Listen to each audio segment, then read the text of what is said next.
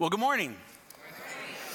Welcome to Kesed. My name is Danny, and I'm so excited that you're here. If you're visiting today, thanks for giving church a shot. I recognize, as do many of us, that church can be a complicated place, and I'm just honored that you would come and check this out. I know for a fact a few people here, this is their very first Sunday in church ever.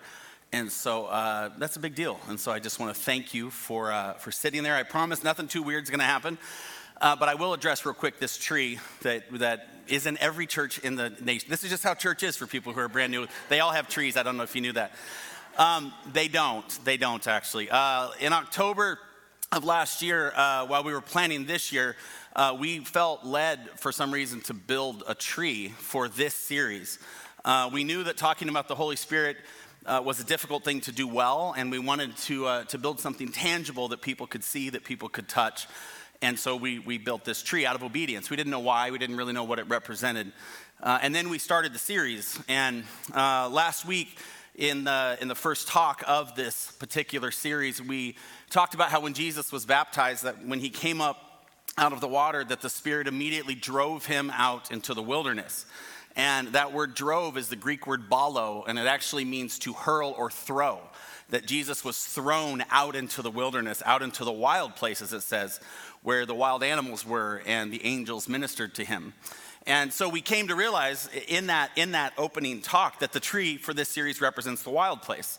The place that God wants to take us when he wants to have conversations with us that maybe we don't want to have with him. And so today, that's what we're going to do. We're going to have an uncomfortable conversation because some of you from last week, or maybe just in your spiritual journey, you know that you're in that wild place right now. You're in a place where God is revealing some stuff to you and dealing with some stuff in you that you've been avoiding and that you have not wanted to face. And so I just want to confess to you that I am also one of those people. This particular talk has been uncomfortable for me. Because of some stuff in the wild place that I just don't want to face. And so every service, God has just been chipping away further and further and further. I got to do this 3 times. So you just got to do it once. I gotta just keep showing up for the Holy Spirit to chip away at more of my stuff.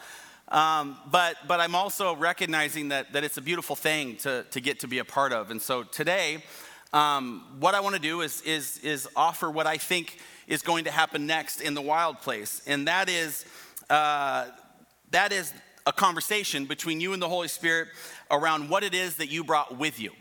I think often we think we get to the wild place or get to these seasons with God where we're stripped of everything and God's like, now I want to talk to you. But in reality, God doesn't strip us very often. I think he drives us to places to have conversations, but he is thoughtful about just ripping things out of our lives. He would much rather, and I think the biblical context teaches this, much rather us surrender those things, us release those things. And so I believe it's quite true that I'll say this on the screen. Nobody goes to the spiritual wild place without their stuff, without their excuses, their insecurities, their failures, their pride, their accomplishments, their self-righteousness, without all the stuff that they have built up over time that's helped them have the worldview that they have. And so, for instance, we talk a lot about church hurt here. We talk a lot about that because, for one thing, I think churches have hurt a lot of people. And for two, I think they're really good foundational excuses for us not to get involved in another church. So why let them die? Let's keep talking about how we were hurt by the last church or maybe even this church. Therefore, we can show up, participate, but only so far. Now, I have as much church hurt as anybody I've ever met. I have been speared through by the local church. And yet, God has called me into a local church. And so these are some of the excuses that I brought up to him with around my own spiritual development, around my own system of understanding myself inside the church world. And this series, God has started to ask for those back. He started to ask for me to release those things, to release those insecurities, to release my good reasons for not partnering with him in what he wants to do inside the community. He's asked for my stuff, and I'm super frustrated about it because I like my stuff. Like I'm in the wild place, but I have a huge tent and a generator, and it's very comfortable. And I'm like, look at me, Lord, out here just under the stars through a tent, and my AC-filled, room in the generator that I brought. Look at me, Lord, not really starving because I brought a camper worth of food. But I'm where you want me, right? And God's like, sorta. Do you mind coming out from that stuff, Danny? Do you mind releasing that stuff? You can see God doing this all the time in his scripture, but you can especially see it before Jesus' arrival in the Old Testament. See, in the Old Testament, God would lead the people that he chose with his Spirit through prophets and judges. Prophets and judges were people that Scripture said the Spirit would come upon. It would come upon them, and then they would have insight in order to give to the nation that God was developing around the stuff that they were holding on to. They needed to let go in order to draw closer to God. And so that's what we're going to look at right now. We're going to look at a very specific moment in time when a group of people, just like us, wanted their stuff to matter more than their trust in God. Because although we are all, I think, being called to the wild place, how we experience the wild place has a lot to do with how well we let go of our stuff. This word anointing, anytime you hear this word anointing in the Old Testament, this word anointing is the key word whenever you're reading about the Holy Spirit, because it's what shows you that God is working towards his advantage, and so of course our advantage, because anything that is whole bringing in our life draws us back to, of course, God, who is the sufficient one, who is the one who is the completer of our story. Here's a couple examples of when God's Spirit would move on people. Judges 6:34, but the Spirit of the Lord clothed Gideon, and he sounded the trumpet. Ezekiel 11, then the Spirit of the Lord fell upon me, and he said to me, say, thus says the Lord. Judges 14:6, the Spirit of the Lord came upon Samson with power. Over and over and over again, God is using these people to tell other people about how to get rid of the stuff in their life that's keeping them from intimacy with him.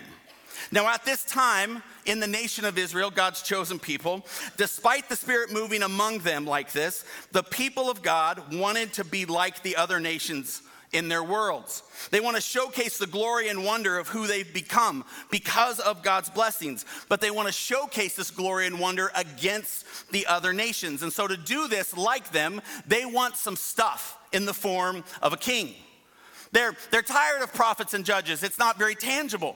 They want something that they can touch, something that they can hold, something that they can compare. And God says to them, you do not want this. You do not want a king, because kings will do what kings do.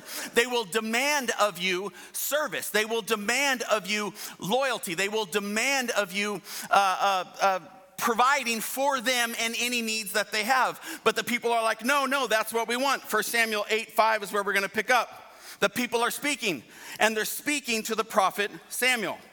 Now appoint for us a king to judge us like all the nations. But the thing displeased Samuel when they said, give us a king to judge us. And so Samuel prayed to the Lord to figure out what God wanted to do. And the Lord said to Samuel, obey the voice of the people in all that they say to you. Listen to this line carefully, for they have not rejected you, but they have rejected me from being king over them. God knows that the people want their stuff. And he knows that what they want is what they've lost with him. And that's wonderment. Wonderment is a feeling of surprise, awe, and joy.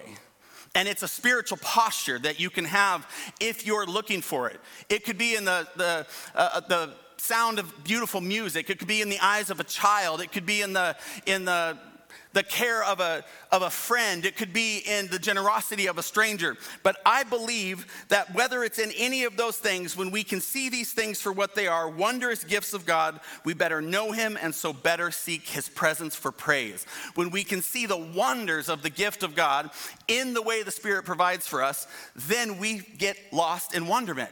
But when we're no longer looking for the Spirit, then we have to go find that wonderment in somebody else. And in this case, it's a throne with a human being on it. These people have lost the eyes to see the wonder of the Spirit, and so he brings to them a man who was everything they imagined a king should be. And he does so even though he knows that it is not the best for them. 1 Samuel chapter 9, verse 1. There was a man of Benjamin whose name was Kish. And he had a son whose name was Saul, a handsome young man. There was not a man among the people of Israel more handsome than he. From his shoulders upward, he was taller than any of the people. This is a tall guy's verse for those of you in the room. You're like, that's right. This is my kind of sermon. Don't worry, short guys. Our time is coming. Now, why aren't we talking about Saul's character? Why aren't we talking about Saul's genius for leadership? Why aren't we talking about Saul's compassion for the people that needed him? Why are we talking about how tall he was, how handsome he was, and how he was perceived? And of course, the reason is because Saul was wondrous. He was wondrous to look at. He was actually a lesser blessing from God, but it was through his own compassion on the people that God gave them exactly what was in their mind's eye, which was wonderment they could touch, that they could see, and that they could feel. It was really wonderment that they could measure. So here's a wild place question. We're going to do these throughout the series. What in my life, you ask it for you, what in your life right now is a lesser gift from our Heavenly Father despite my self-seeking ways? What in my life right now am I propping up on a throne and saying, this is why I know God loves me? And God's like, yeah, but it's not what it could be. What in your life right now? Is it your intellect? Is it your finances? Is it something in your story that you've said, like, this is how I know God loves me because of the wonder of this thing right here? When in reality, it's a lesser blessing that God is trying to ask you for in order to remove that thing that you put on the throne so that he can sit on the throne as it's supposed to be. Listen to Saul's anointing. Just for those who might know this story, I think oftentimes we think that the Lord wasn't with Saul, that the Lord didn't bless Saul, that the Lord didn't move upon Saul like he did upon all the other great heroes of the story, and it's just simply not true, and you can see it right here. This is when he has a conversation with Samuel. Samuel's telling him, God's going to anoint you king, God's going to move in you, and you're going to be different than you were before, and he's like, okay. And so his tall, beautiful self goes to leave. And then it says, when Saul turned his back to leave Samuel, God gave him another heart. Isn't that profound? God gave Saul another heart. And all these signs came to pass that day when they came to Gibeah. Behold, a group of prophets met him, and the Spirit of God rushed upon him. There it is. And he prophesied among them. And when all who knew him previously saw how he prophesied with the prophets, the people said to one another, what has come over the son of Kish? What they're saying is, what wonderment has been brought into our midst? This tall, beautiful prophet of a man. He's our king. And so the people of God were ruled. And by ruled, I mean claimed by another. For in one very real sense, that day they became Saul's people instead of God's people. I believe this is because Saul could see in their eyes that he was their treasure. And so they belonged to him. And so he held them as such, a treasure to be hoarded in his hands and used however he wanted for his own design. And the reason that happened is because throughout Saul's life, although God drove him to the wild place, although the Spirit showed up to commune and connect with him, Saul wasn't honest about what he brought with him. And so he built a kingdom out there. And people came and rushed to see it. And then he used those people, like all of us use the stuff in our lives, for his own security, until eventually the people found themselves ruled by a disobedient, arrogant tyrant. But the Spirit of God never leaves us without options when we worship our stuff. He just keeps showing up, and sometimes he shows up in completely different angles, which is why some of you are so surprised to be in a church service again right now. Because you're like, I believe in the Lord, I just don't believe in his church. And yet you're impacted right now in his church because you're supposed to be part of his church because like it's his idea. But just for what it's worth, by the way, it's people that hurt you, not the church. Just for what it's worth. It's people, because people under the wrong circumstance, with the wrong, let's see how personal we want to get here. We'll feel this from out. People set up in any kind of system outside of God's system will eventually make that system about themselves, period. No matter how humble, no matter how anointed, no matter how gifted, no matter how called. That's why the only system that works is God's system, which means we constantly come before him and hand him over the things within our hands. Saul refused to do that, and so the people found themselves bound by the thing they held on to. And so the Spirit of God looked to and fro like it always does, and it didn't say, no more kings for you. Told you guys the system was broken. He said, okay, this is the system we've set up. This is the system we're gonna use. I'm just gonna give them a whole different kind of king. 1 Samuel 16, the Lord said to Samuel, how long will you grieve over Saul, since I have rejected him from being king over Israel? Fill your horn with oil and go. I will send you to Jesse the Bethlehemite, for I have provided for myself a king among his sons. When they came, he looked on Eliab and thought, surely the Lord's anointed is before him, because Eliab was another tall, handsome young man. He looked very kingly. But then the Lord said one of the most powerful verses in all the Bible. Do not look on his appearance or on the height of his stature, because I have rejected him. For the Lord sees not as man sees. Man looks on the outward appearance, but the Lord looks on the heart and loves to use short guys for his glory. That part's not in there. That was extra Bible right there. That's not. All the short guys in the room are like, I am joining. I'm becoming a member today. And Jesse made 7 of his sons pass before Samuel. And Samuel said to Jesse, the Lord has not chosen these. And Samuel said to Jesse, are all your sons here? And he said, well, there remains the youngest one, but he's out with the sheep. I didn't even think to invite him to such an important meeting. And Samuel said to Jesse, send and get him, for we will not sit down till he comes here. And he sent and brought him in. Now he was ruddy and had beautiful eyes and was handsome, but notice we have no mention of how tall he was. And he sent and brought him in. And then the Lord said to Samuel, arise, anoint him, for this is he. And then Samuel said internally, really? This kid that smells like sheep is the new king?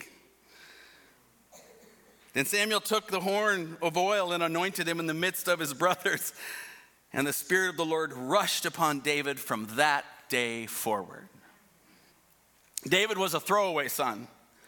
He was of little value from a societal viewpoint. He brought absolutely nothing to the table. He was empty-handed in every single way. He was perfect for God to use because he had nothing. He was nobody. He was us. He was you. He was me.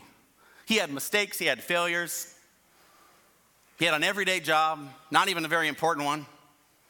He went to work, he had his responsibility, he fought with his brothers, he disrespected his dad, he's probably rude to his mom once. And yet for some reason God saw something in this young man's life that he knew would be just right for what the people needed. He was claimed by God, and the Spirit filled him. And as it rushed upon him, look at the next verse. Now the Spirit of the Lord departed from Saul, and this left Saul feeling tormented. God left the one who rejected him and instead would place on the throne someone that displayed his own virtuous wonderment instead of their own, teaching the people of God whose they really were. Not belonging to some king on a throne, but the children of a loving father who wanted to gently guide them back to himself. I believe that David was just right for this job because of what happens next in the story. David was also a musician and quite a well-known one. It says that Saul was tormented because he could feel the Spirit of God not working upon his life in the same way. And so he asked for somebody to come play music in order to soothe his mind. And somebody actually said, I know this guy named David. It's crazy. So Saul said to his servants, provide for me a man who can play well and bring him to me. One of the young men answered, behold, I have seen a son of Jesse the Bethlehemite, who is skillful in playing, a man of valor, a man of war, prudent in speech, and a man of good presence, and the Lord is with him. Therefore Saul sent messengers to Jesse and said, send me David your son, who is with the sheep. Notice that David didn't have the Spirit of the Lord rush upon him and then suddenly walk around ordering his brothers around, like all of us would have done. You did hear, did you not, siblings, that I am king of the nation? I deem myself exclusion, no more chores, no more dishes for me. I shall walk around and rule thee as I practice to rule the land that we all see. Instead, it says he apparently went right back to ruling his sheep because the kind of person he was, he knew he had responsibilities. He also knew God would make known what's next at just the right time. This is an incredible sign of how empty-handed David was. You'll know you're in the right place in your walk with the Spirit when you can say beyond the shadow of a doubt that you are not the source of the wondrous things happening around you and that God is. You'll know it. You'll know it because there's no way it can be you. We built a paper tree without knowing why. And then in the series, in the talk, 48 hours before we preached it, it was super clear. God's like, that represents the wild place. And then we were like, maybe we'll keep the tree all year long for each series. It'll just be different per series. We have no idea why. We don't even know what it's going to look like or what it's going to represent, but we're going to keep it throughout the year because God does. Maybe this is really what it feels like to walk with him. It's to every day seek what it is he wants to do with that particular day. Maybe every day is a day to seek the wonderment before us of the Holy Spirit's presence. This is a critical posture to work toward, because herein lies the problem of seeking your own agenda and propping up your own throne of your own wondrous plans. No matter how hard you try, you will never find yourself the ultimate wonder. Never. Somewhere, someone exists who is more talented, more beautiful, more anointed, stronger, smarter, even sexier, more successful, more wealthier, more powerful. You are not the greatest wonder in your life. And that's the problem when you serve a throne of your own making. For example, about this time, the Israelites begin to hear about another wonder of the world. The problem was this wonder wasn't theirs. Even worse, this wonder belonged to their enemy nation of the Philistines. Let's listen to the description. 1 Samuel 17, and there came out from the camp of the Philistine a champion named Goliath of Gath, whose height was 6 cubits and a span.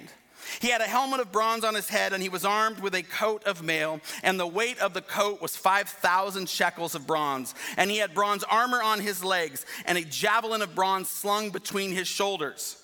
The shaft of his spear was like a weaver's beam, and his spear's head weighed 600 shekels of iron, and his shield bearer went before him. He stood and shouted to the ranks of Israel, for they were at war, "Why have you come out to draw up for battle? Am I not a Philistine?" And listen to who he describes them as. "And are you not servants of Saul?" He recognizes who they've put their faith in. It's not some god. They're famous for putting their faith in Saul, a man who was head and shoulders above everyone they had ever met. He then says, "Choose a man for yourselves and let him come down to me. If he is able to fight with me and kill me, then we will be your servants. But if I prevail against him and kill him, then you shall be our servants and serve us." Now, because we don't deal a lot in cubits and shekels, let me just give you these facts in our terms and time. Goliath would have been around 9 feet 6 inches tall. His armor was 125 pounds. A spear that he carried was 8 feet 8 inches long and had a 15-pound tip. This meant that Goliath, once he arrived, was even more wondrous than Saul. Basically, Saul was a sight to behold until he wasn't. See, the thrones you set up on the wild place, the idea is you are to be honest about what you've brought with you. I'm to be honest about my reasoning, my excuses, my accomplishments. And I am to recognize that if that's what I measure my value by, then eventually when someone else has more excuses, more accomplishments, then my value should decrease if that's what determines our value. But if God is what sits on the throne, then there is nothing that will ever show up that will change the way that I see myself. For when I see myself how God sees me, then I become filled with confidence, because I then know who I am. And I never have to be afraid of when something in this world shows up and tries to pour its glory over his, for that can never happen. Goliath's very presence broke apart the fickle foundation of an entire nation and everybody who saw him. But there's one person who hadn't seen him yet. David. Short David. back with the sheep. Now David's brothers, because they're valiant men of incredible height and power, they were called to war. They were on the sidelines along with tall Saul to experience Goliath as he taunted them day in and day out, day in and day out. And the war just dragged on and the morale just began to crash, because that's what happens when you rely on your own creation. It just gets worse and worse and worse. And you begin to realize more and more and more that the coping mechanisms you've been using time and time again don't work. But Jesse's an old man and he knows his sons are getting hungry. And so he decides to send David on an errand. And Jesse said to David his son, "Take for your brothers an ephah of this parched grain and these 10 loaves and carry them quickly to the camp to your brothers. Also take these 10 cheeses to the commander of their 1,000. So if your brothers are well, and bring some token from them." So David is on a cheese errand, which makes him a cheese boy. And when David arrives to deliver his cheese, as he's on his way to find his brothers, Goliath comes out and David listens to his taunt. David responds immediately by saying that they should not be afraid to face the giant, for they have the living God on their side. Because David was holding on to the wonderment of God, he could probably see what stood before them. This is because a life filled with the Holy Spirit's wonderment sees obstacles differently than others do. David's throne was properly placed with God sitting upon it. When the Spirit of God is at work, there's both an empowering and an unmasking that happen both at the same time. Pastor Chris Potter told me while we were studying, and so I quoted him. God tears away what we see and what our eyes are focused upon, and it also reveals what he sees. And in this case, David knows that God is not about that giant. He's not about Saul. He's not about the fear in camp. He is about the glory that he's going to bestow upon David and his people when they just step out and trust him. Saul hears this because David apparently had a loud mouth. As he's passing out cheese bites to everybody, he's like, "You should go kill that giant. You should go kill that giant. Do you want cheddar or pepper jack? You should go kill that giant." Saul hears this, so he calls David in, and he knows the Spirit of the Lord's with David because he's heard his music. And he's like, "David, is God telling you to do something about this?" And David's like, "Yeah, I think I might be the one. I think I'm supposed to go out there and square up with this giant." And Saul's like, "All right, let's do it." So then Saul, because he has worldly eyes, is like, "Well, you can't go out in just a tunic with some cheese.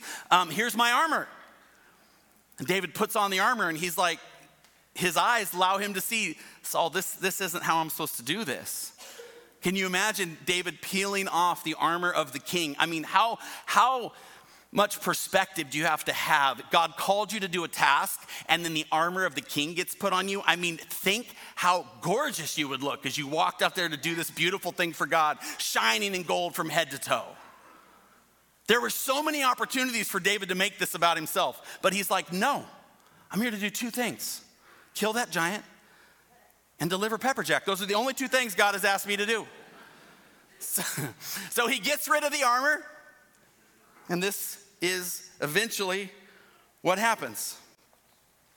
David steps out. The Philistine sees him. Verse 44, chapter 17 of 1 Samuel. The Philistine said to David, "Come to me, and I will give your flesh to the birds of the air and to the beasts of the field." And then David decides to mock him back, because sometimes that's the Christian thing to do. Then David said to the Philistine, "You come to me with a sword and with a spear and with a javelin, but I come to you in the name of the Lord of hosts, the God of the armies of Israel, whom you have defied." That's basically like your mom joke back then. I mean, that's as rude as it gets. "This day the Lord will deliver you into my hand, and I will strike you down and cut off your head, and I will give the dead bodies of the hosts of the Philistines this day to the birds of the air and to the wild beasts of the earth, that all the earth may know that there is a God in Israel, and all that this assembly may know that the Lord saves with sword and spear, for the battle is the Lord's, and he will give you into our hand." I know it. David popped some cheese in his mouth. When the Philistine heard this, he got angry, and he arose and came and drew near to meet David. David ran quickly toward the battle line to meet the Philistine, and David put his hand in his bag and took out a stone and slung it and struck the Philistine on his forehead. The stone sank into his forehead, and he fell on his face to the ground.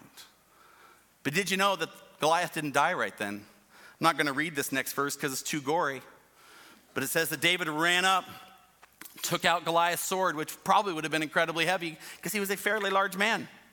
And then that David cut his head off. But it'd be hard to cut somebody's head off with a sword too big for you, so I would think he probably had to hack at it a little bit. That's what I'm envisioning.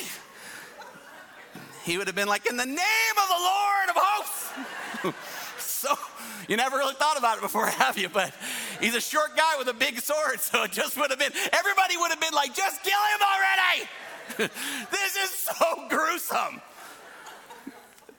If you want to tie that into your own life right now, some of you, you are hacking off things within your story, and it's not going to come with one easy, clean blow. You're going to have to saw at it for a while. And it's going to be gory, and it's going to be messy, but don't stop till you fulfill what God has called you to do, which is behead that thing, that torment, that curse, as you may think it is, that part of your story that you don't think you'll ever overcome. Keep sawing till it's done. This is what David does. And so the cheese boy becomes a giant slayer. You see, the Holy Spirit is in search of the empty-handed. He's in search of those who are willing to allow his guidance, his will, his purpose. He's not in search of kings and queens who can hold nothing but their own glory-seeking crowns. Instead, he is in search of cheese boys and cheese girls just like us that he can fill with his wonder. For to these anointed ones, the Spirit's presence is enough, and no task or responsibility is too insignificant. He is saying to them, you belong, you are not a mistake, you are not beyond my gaze and love. And in this place that we find ourselves, this wild place, the Spirit is offering to exchange our wounds for his wonder, and so speak both knownness and belonging over you.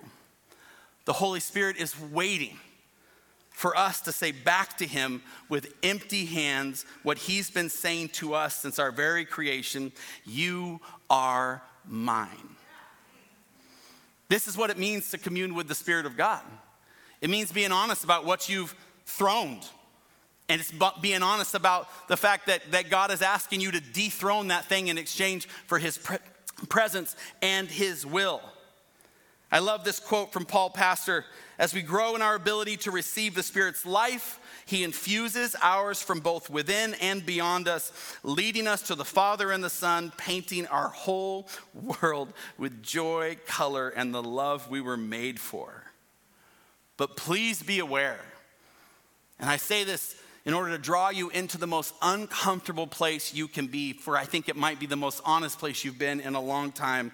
You cannot hold what the Spirit offers in communion and the things of this world at the same time. That is the difference between the road that Saul walked and David walked. We have to set down these things that we have found our value in, our purpose in, even our woundings have to be set down in order for us to fully embrace the body of Christ that hung on that cross and the blood that was shed. You know, we're going to take communion here in a second.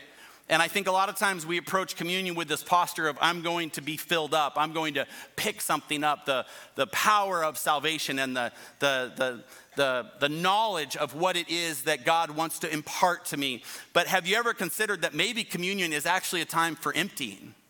Maybe it's actually a time to set down all of your excuses in exchange for the wounds of Christ that are the greatest single wonder of this world. The forgiveness, the hope, the restoration, the restart, the repentance, all of those gifts, they all are being offered at the communion table as we break the bread and drink the wine. They're all being offered, but we cannot receive them unless we come with empty hands. And so what we're going to do in just a moment is create a space for that to happen, for emptying to happen. So I'm going to have the team come out. I've given them a song to sing over you. And we're just going to create a space for emptying. For some of you, this will mean that you need to open your hands and set them on your lap. For others, it could be about closing your eyes or looking up to heaven. It doesn't really matter. It's all about you finding a posture where you can recognize before you come to the table and commune with God that what you bring with you is just you.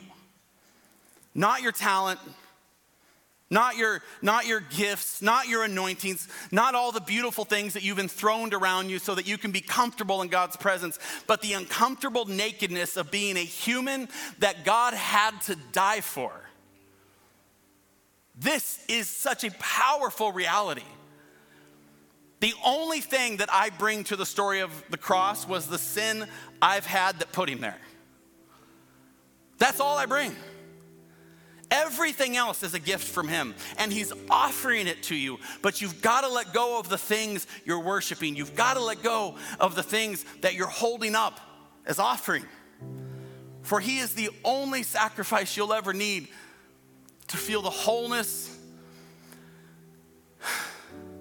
and the comfort and the presence of the one who wants to know you like you've never even known yourself. This is such an important principle that starting from this day forward, over in this corner, Kesed will have a communion station at the end of every service. Every service we have from here on out till God shuts us down, or more likely we give this whole thing away like it was given to us. Every service we're going to have communion so that somebody, if they want, can respond. We'll still do it corporately once a month, but sometimes I think we have different responsibilities with the Spirit, and so it's something we feel that we need to do, so that's something that will occur from now on. I believe that God has something really special for your life and something really special for my life. And this place and all the other beautiful churches all over this city and this world, and he is moving within them. But it's our job to let go of the things that we're holding on to so that we can fully grasp the thing he's offering. So would you bow your head, close your eyes? If you want, open your hands or look to heaven, say, Heavenly Father, the things that I'm holding up to you right now, I don't even know how to let go. They have propped me up emotionally, spiritually for so long. I feel like they've just become part of who I am. Lord, I don't want to be who I want to be. I don't want to just be who I am. I want to be who you want me to be. I want to be comfortable in your presence, whether that means I'm delivering cheese or killing giants. I want to do both, God, with just incredible humility, given, blessed to me because of the sacrifice of you. Lord, I pray that in this place right now, there would just be a great emptying, that we would not be in our wild place comfortable. We would be uncomfortable, that we would have some uncomfortable conversations this week, that we would stop making excuses why we don't step out from the lines and the ranks onto the field of battle that you've called us to be the moms, the wives, the husbands, the fathers, the employees, the bosses, the fellow members of community. Lord, may we be your hands and feet. May we recognize that it is only by the emptying of what's in our hands that we get to do that. So we just sit in this time of emptying now. May you take it all. In Jesus' name, amen.